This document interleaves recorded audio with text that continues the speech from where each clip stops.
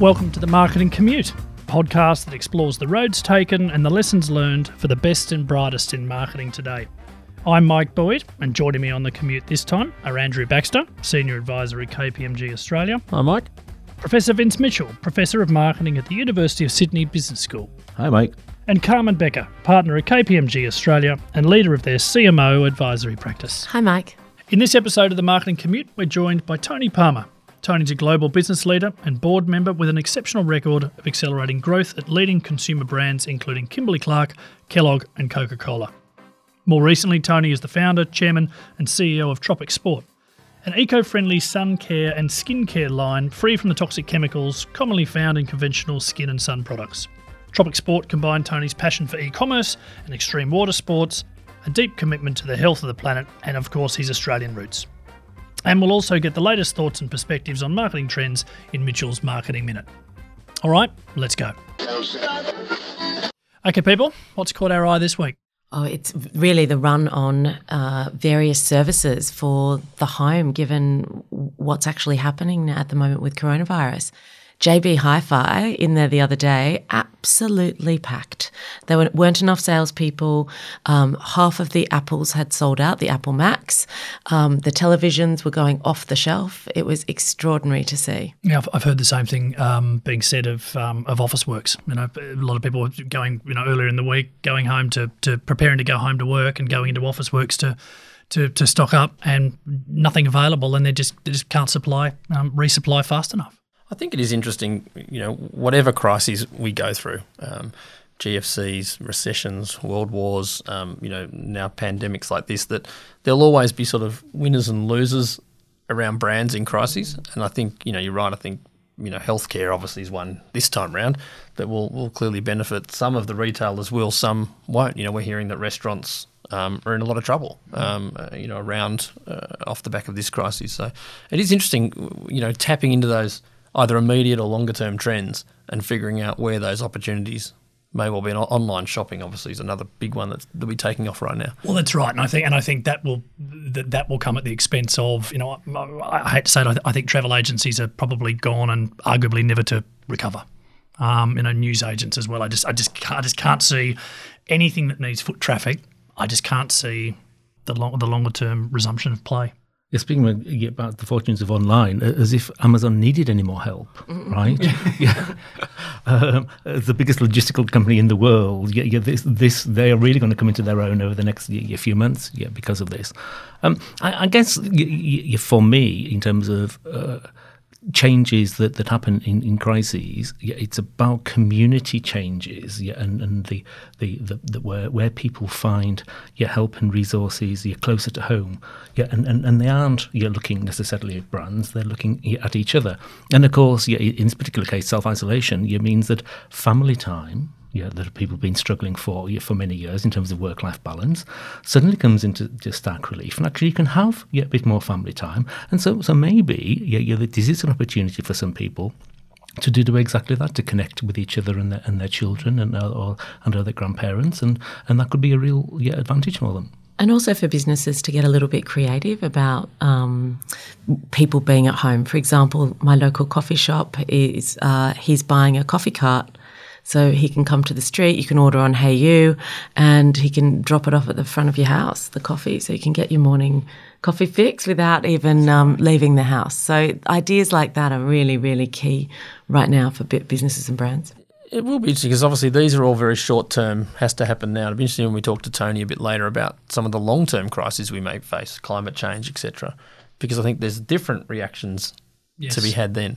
Yes, everyone seems to have this view that this is going to be massively impactful, but not that it's going to be years. People are talking months and, hopefully shorter. Therefore, things will rebound, but it will be a different type of rebound. But if people, whether that be individuals, families, associations of people, businesses, governments, institutions, through this crisis, are able to build better ways of working together for this crisis, then maybe some of that working together can have a long-term effect on the climate change and the bigger poverty as a world issue that may come out of it. Who knows? Our guest in this episode is a globally recognised business leader, board member and entrepreneur. Tony Palmer worked as the regional director of the Coca-Cola company in Australasia before moving to the UK to work as the managing director of the Kellogg company in the UK and Ireland. And after Kellogg, Tony became the chief marketing officer of Kimberly-Clark for 6 years based in Dallas, which is when I first met Tony, given Ogilvy's long association with the company. He was then appointed the president of global brands and innovation for Kimberly-Clark in 2012, where he worked until 2019. In 2018, Tony saw a gap in the market for eco-friendly sun and skincare products, leading him to found TropicSport, which we look forward to hearing all about today. Tony, thanks for taking the time to join us on the Marketing Commute. Thanks, Matt. It's great to be here. Now, it's certainly been a long road from studying marketing at Monash University in Melbourne to global roles at the likes of Kimberly-Clark and now founding your own business. What got you into marketing in the first place, and then how did you make that transition into regional and global roles? I guess I could give you a long story, but the real answer is it was the place that could take me, yeah? But in reality, I actually did start a small business very early on before I went to college. And that experience was about marketing and selling at a very micro level. And I think that unleashed a passion for me. And actually a mentor at the time took me aside and said, you really should go study this because you seem to have a natural bent for it. And so I sold the small business I had and just went and got into marketing, which turned out a very good thing to do because I had a great passion for it. And it's been a lifelong pursuit of fun, you know. And you went from doing that at uni and into some regional and global roles pretty quickly. What was the story behind that? You know, I did the degree and then I went and worked in management consulting in a couple of ways, really. I did operations consulting at PA Consulting Group, and that was very down and dirty sort of operations consulting, working in maintenance, management, and understanding the workings of the business at a very basic operational level. Then I had the good fortune to be selected to go to IMD and do an MBA, and fortunately PA Consulting agreed to pay for my MBA. I did the MBA in Switzerland at what was then IMI, which is now IMD. And coming back from there, I had a commitment to come back from there with PA, which I did, and spent another 2 years with PA doing more strategic consulting. But then they were sort of at that time partnering with the LEK partnership, and I moved across there to do much more strategic consulting and M&A and strategy work. So I had that sort of base of, I think, broader knowledge before I went to Mars and took on a brand leadership role at Mars. And I think that background really helped me a lot to have a broad perspective. So, that sort of broader base. And then the running a business base at Mars, I went to CSR Sugar for a little while and had marketing and sales, and R&D, which broadened my sort of experience again. And then from there, I went to the US to work with Coca-Cola. So, Tony, you worked in obviously senior roles, some of the world's largest multinational brands for over 20 years. What then inspired you to then leave that world and start a new journey with your own business? You know, this is a passion pursuit for me. And the story goes back about 12 years. And I went back to Noosa to teach my kids to surf, actually. And I grew up as a surf lifesaver, and my father was a sheep shearer and a surf lifesaver himself and an abalone diver. And I took him back and to teach them to surf. And I saw the reef honestly wasn't what I remembered it at Noosa many years before. And then you fast forward about 2 years and I got diagnosed with lymphoma. So the combination of those two events and doing research on the issues and what causes them, sunscreen came up as a common denominator. And it just turns out that my kids I've got young twins, they're 17 years old now. Back then they were about 5 or 6. They're really water kids. You know, my son's a surfer and a water polo player, and my daughter's a diver, and just spent a semester at the Island School doing marine biology research as a junior in high school. So that was sort of the impetus to go develop a better product and a non-chemical product that would be safe for you and safe for the reef. Really, the whole motivation was to give my kids and their friends a better solution. It was as simple as that. And it was a 6-year process of research and development and trial and error to get to a better product. So that was like a weekend project, So it's 2020 now. How important do you think it is that companies, communicate to their consumers that they are, or their products are environmentally friendly and sustainable? I think it is really important. The clean thesis, that sort of clean, better for you, better for the environment segment is big and growing. So I do think it's very important. And I think that I know from research that consumers' willingness to give you a break on that front is getting less and less. And it's moving to them starting to punish you for not being focused in that space, So I think it is important. And I think if I worked in the food industry when front of pack labeling was just starting to become an issue, and it was obvious that people were eating more and they're exercising less, obesity was going to be a problem. Well, I think this is the same thing. We've only got one planet. We're polluting it. In the long term, you've got to do something about it. And you've got to start the journey today, and consumers are recognizing that, Tony, given it seems like a no-brainer of an idea, right? Yeah. In your experience, what do you think impedes companies from making more progress in this area then? I have a particularly interesting perspective on that. Well, I think it's interesting. You might think it's boring, but I shouldn't say an interesting perspective. I have an unusual view of it from where I sit, having run a really big company, a $20 billion company, and now running a tiny company, and seeing our competitors who are large organizations just not reacting to it. And the real answer is it's the classic innovator's dilemma. They've got 96% of the market isn't safe for people and safe for the environment. The FDA has made that very clear, coming out and saying that out of 12 of 16 active ingredients approved for use in the US, only 2 can be generally recognized as safe and effective. So, but these companies have a very low cost, high margin products that they've been delivering for years, and it's going, whichever way they look at it, going this direction is going to be margin dilutive for them, and their brands won't carry that premium. So we're in a position where we're picking off the 30 million consumers out of the 360 million in the US who really care about this, and we know the 6,500 postcodes that they predominantly live in, and we're targeting those and picking the eye out of the market. And, they're the classic boiling frog. They'll wake up one day and they're boiled, but they don't feel the water getting hotter.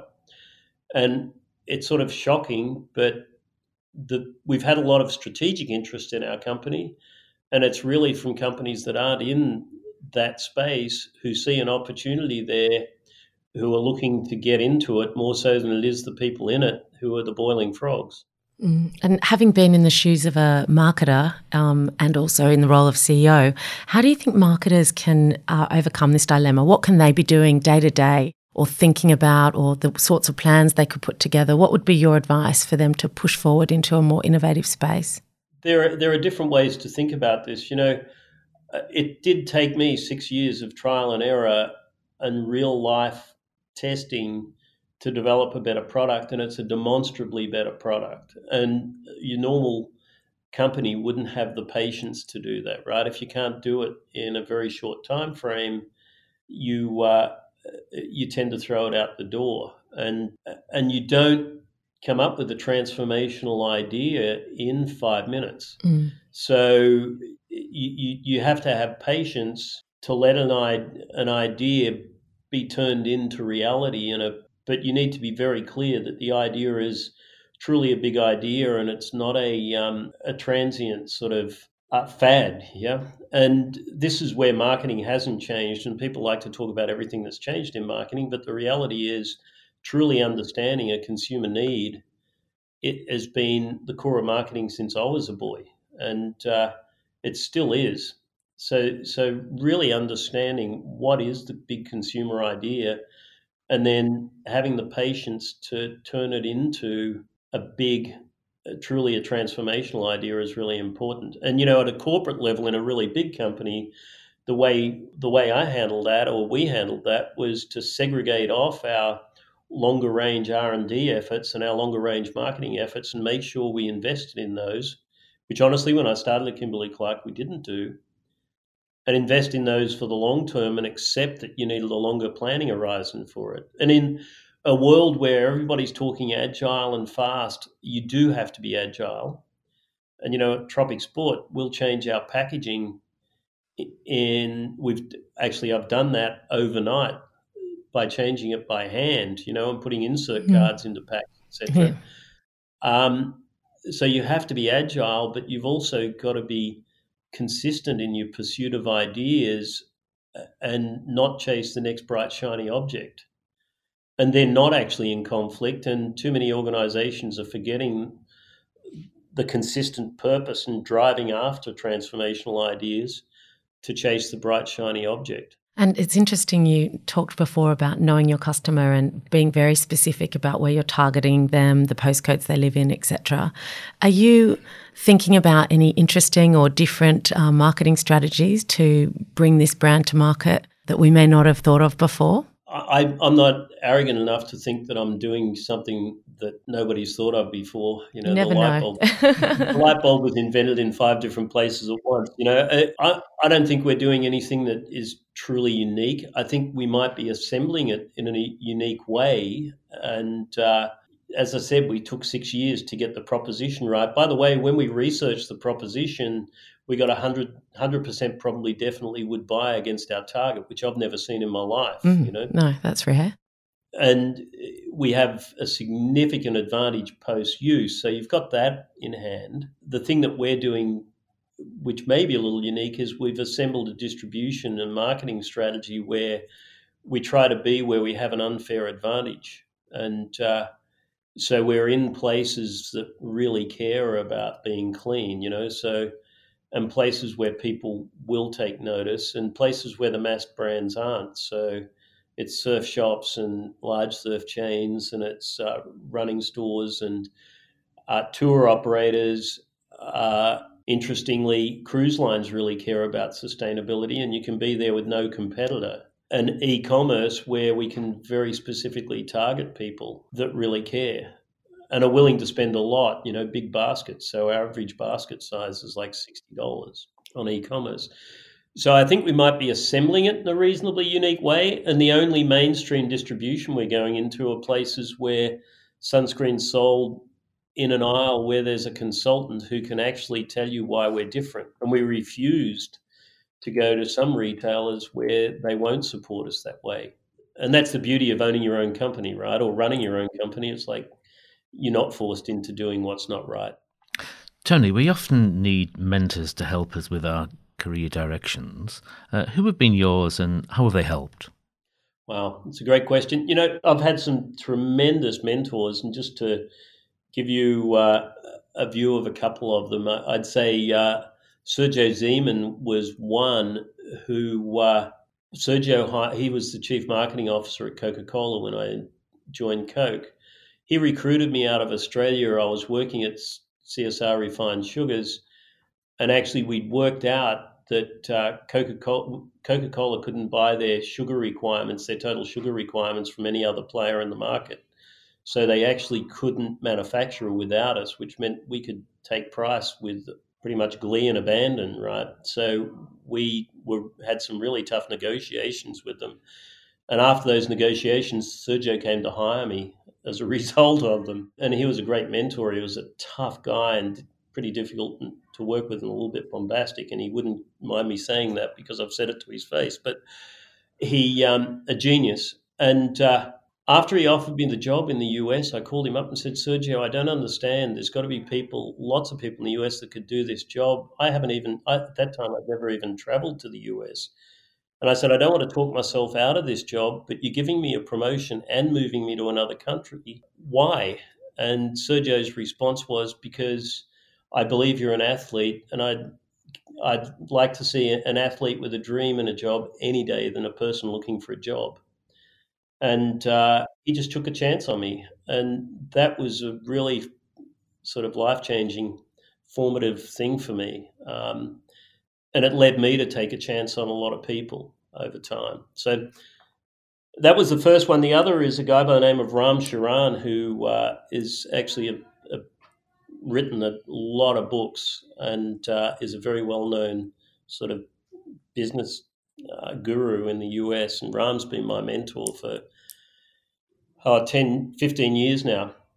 And the thing Ram taught me, which I think was really interesting, I started on the board and Ram took me aside and said, Tony, you really suck as a board member. You talk too much. And he taught me to, when I'm in a board meeting, to, when I thought of a question, write down about 5 different ways to ask the question, then choose the best way to ask it. And if the opportunities passed you by, it probably wasn't important enough anyway. It was just the dynamic of a boardroom where talking less is better, letting the management team talk and asking very thoughtful questions. And I started doing that, and in about 3 months, I had the chairman of the board come to me and say, I don't know what you've done, but oh my gosh, you've gone from being a new, inexperienced board member to being really valuable in the last 3 months. And it's just that simple insight, right? And that advice is amazing. And Ram's a guy who just really simplifies stuff to its kernel. Just want to pick up on that board stuff, Tony, because one of the stats we read about is that only about 6% of Australian boards have a marketer on them, and only 2.5% in the US have got people with a marketing background. And you've been on Hershey for quite a long period of time. What do you think a marketer can bring to a board outside of those general board skills that you require? Well, I'd start off by saying I don't actually believe those statistics because I'm not sure, for example, I'd show up as a marketer in those statistics. And because I was a president of a company, so I'd probably show up as a general manager, but at my core, I'm a marketer. And because I believe that business is about growth and demand generation. But I also don't think that what you necessarily bring to a board is functional experience. You do bring some, but really, Ram was, I believe, right on the money when he told me to be very thoughtful about the questions I asked and taught me how to do it. And it's really the real value added in a board is asking thought-provoking questions that makes the management team think and gets them to come to better conclusions. And it's a very different skill than you're taught in business. And honestly, the other half of a board's work is governance and the understanding of all the elements of governance, from compensation governance to financial governance, etc., making sure that the business is run in the right manner within the rules. And so they're actually very different skills. And the final piece, I've just become the lead director at Hershey, and I'd say, board leadership is really about getting people's opinions on the table and making sure everybody's heard, rather than impacting the discussion yourself. And actually, a really good chairman or a really good lead director says very little in the room. So I think they're the really valuable skills. And sure, you bring a functional piece to it, but it's much more about that. And then finally, creating a collaborative dynamic in the boardroom is really important, because management watches the board like kids watch their parents. I'd like to ask you about what advice you might give to some of our young marketing students just starting out on their career. Do you have any pearls of wisdom for them? A couple of really simple things that you may not hear from others, because there's a lot of things you could say.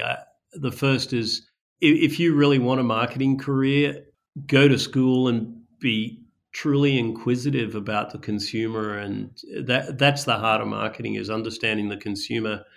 And these days, sales and marketing are one and the same. I mean, even in the retail piece of my TropicSport business, it's like a lot of it's about education and the right brand blocking to get people to understand what's the difference between chemical and mineral sunscreens. And so that's the first thing. And I think people get into it to be in digital marketing or this sort of marketing or that sort of marketing, be a consumerist is the first thing. And then the other thing is a much more general point, which is I didn't know this early in my career, and I was much more focused on how I could get ahead rather than helping others. But over my career, I have helped a lot of people. And I had this experience when I interviewed at Kimberly-Clark where two people that I worked for in the past called my 2B boss without me knowing. I didn't even know they knew I was interviewing there, but the search consultant had told them.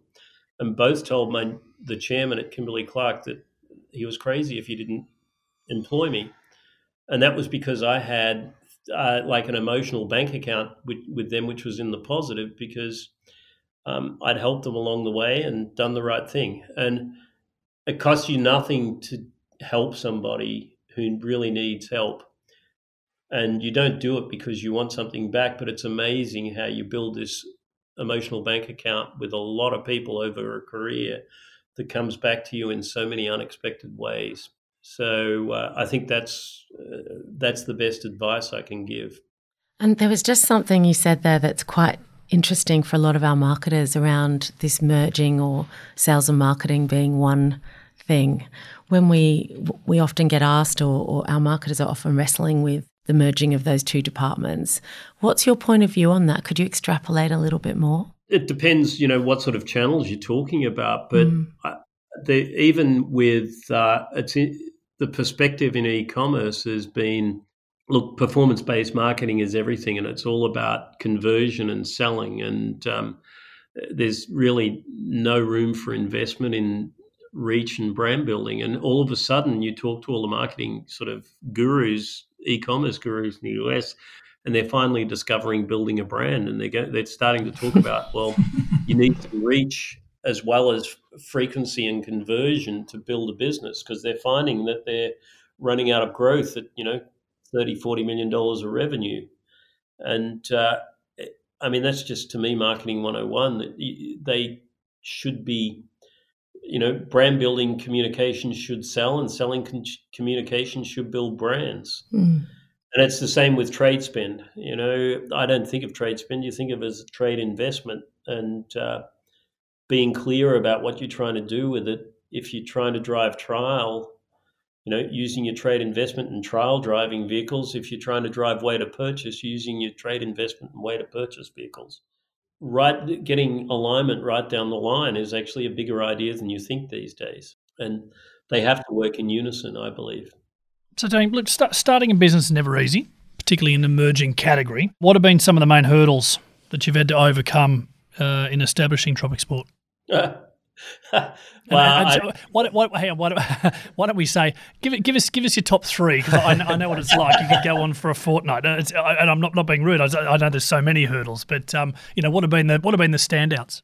Well, the standouts are for me. It's just shocking how many mistakes you make, and I think it's okay to make mistakes, but you try not to make fatal ones, and the bigger challenges are probably around the people you deal with. It's very different when you're in a really small company, and people just don't call you back like they do when you're in a big company, and you have to be persistent. So customers don't call you back because you're not a big name company. So you find yourself just calling customers over and over, and you feel like you're stalking them. Or the other one is, in the US, this may not be the case. In Australia, people are particularly litigious.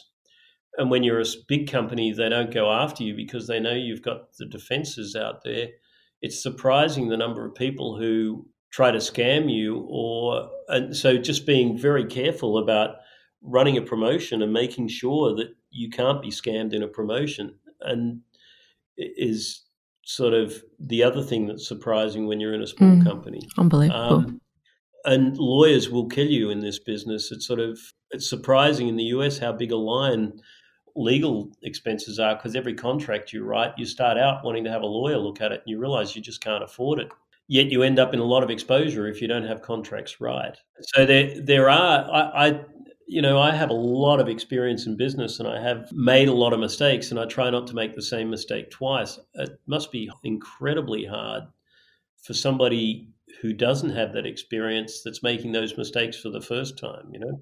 That's looking back. What about the road ahead? What what does it look like for you and for TropicSport? And we're just having a look on the website. When can we buy it here in Australia? Well, we've got to get it up and running and profitable in the US. It's still a non-profit right now. So I think, though, we've got massive tailwinds, and that's the big deal. 96% of sunscreens in the US have ingredients that have a reasonable likelihood, I believe, of being banned in the next few years. So we are best positioned to be the big mineral player. So in the short term, it's okay. We just want to be the second best supplier, or the second biggest supplier, being, a chemical sunscreen is going to beat us for a while, but we want to be their mineral sunscreen of choice, which means we'll have the scale that gets us to be, as the market flips, we'll be right there to take it on, And I think it's as simple as that. And being exceptional at everything we do, particularly customer service and delivery, is really important. And we don't do anything that can't be scaled, because if you can't, it defeats its purpose. And we have that conversation all the time. We were just doing a test with 2-day delivery, and the SKU everybody's buying is a $19.99 SKU, and you'll never make money with a $19.99 basket in e-commerce. So the whole focus is, how do you turn that to a $40 basket and keep the 2-day shipping? And it's just sort of grinding that out every day. And to the point about being agile, you change that in 24 hours. But we have that long-term vision, which is we're going to be the leader in the sunscreen, the healthy alternative sunscreen, when it flips that way. And I think those two things are really what we're doing, So, Tony, from the future to the present, I've got a question for you. This is the Marketing Commute. How do you commute to work?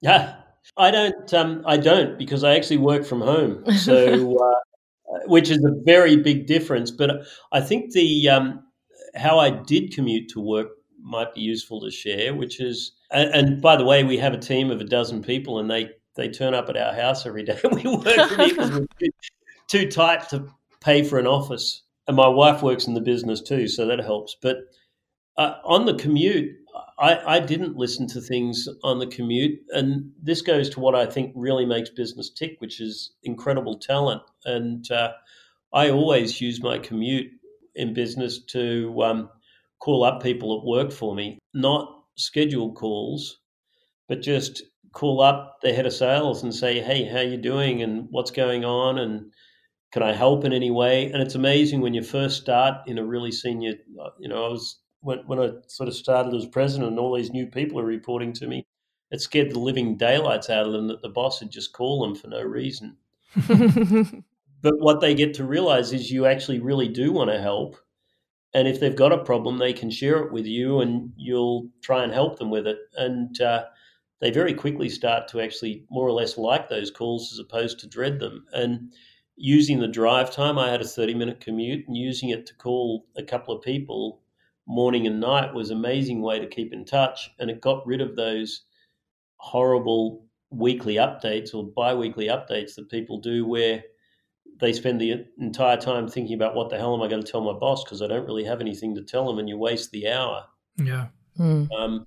So you just stay in regular touch. And it's actually a very nice touch to call someone and say, I don't want anything from you. I want to know if I can help you, Well, Tony, that's been a great conversation, and thanks so much for joining us on the Marketing Commute. And we look forward to keeping in touch and hearing how TropicSport goes. Thanks, mate. Well, hey, and thanks for having me on. I've really enjoyed the Aussie accents. I miss them. Anytime. Thank you very Subscribe much. and you'll hear plenty of them. So for this week's Marketing Commute, I've taken something from the Sloan Management Year Review, and it's an article entitled "The Magic That Makes Customer Experiences Stick." Research shows that memorable experiences and the ensuing positive word of mouth can drive customer decisions as much, if not more than, price and functionality. For example, Forrester research found customer loyalty is driven more by emotional factors than by rational ones, whilst Gallup suggests that organisations that optimise emotional connections outperform rivals by 26% in terms of gross margin and 85% in terms of sales. This article identifies 5 ways to infuse customer journeys with emotions. One, and an obvious one, is telling compelling stories. The next is to stimulate the senses and trigger emotions such as surprise, trust, joy, and even anticipation. And in the article, it gives an example of the Ferrari roar of the engine, that might do that. Number 3 is to turn disappointment into delight. For example, by resolving problems that perhaps an individual didn't cause, but the company actually did. An example given is a global hotel chain based in Delhi, India, that gives its employees funding to surprise its guests by turning their problems into opportunities. Number 4 is plan to surprise, rather like good magicians. As Sony says, everything we do at Sony needs to have that wow, this is pretty cool element. They say we don't just compete on functional specifications anymore, but on people's emotional experiences. And finally, the article advocates running controlled experiments to find out not simply what works, but what works where, when, and for whom. It suggests that even if only 10 to 20% of web experiments that try to improve the Google and Bing experience yield positive results, those 10% add up. And if you're monitoring emotional responses of those, that's an extremely important part of creating memorable customer experiences.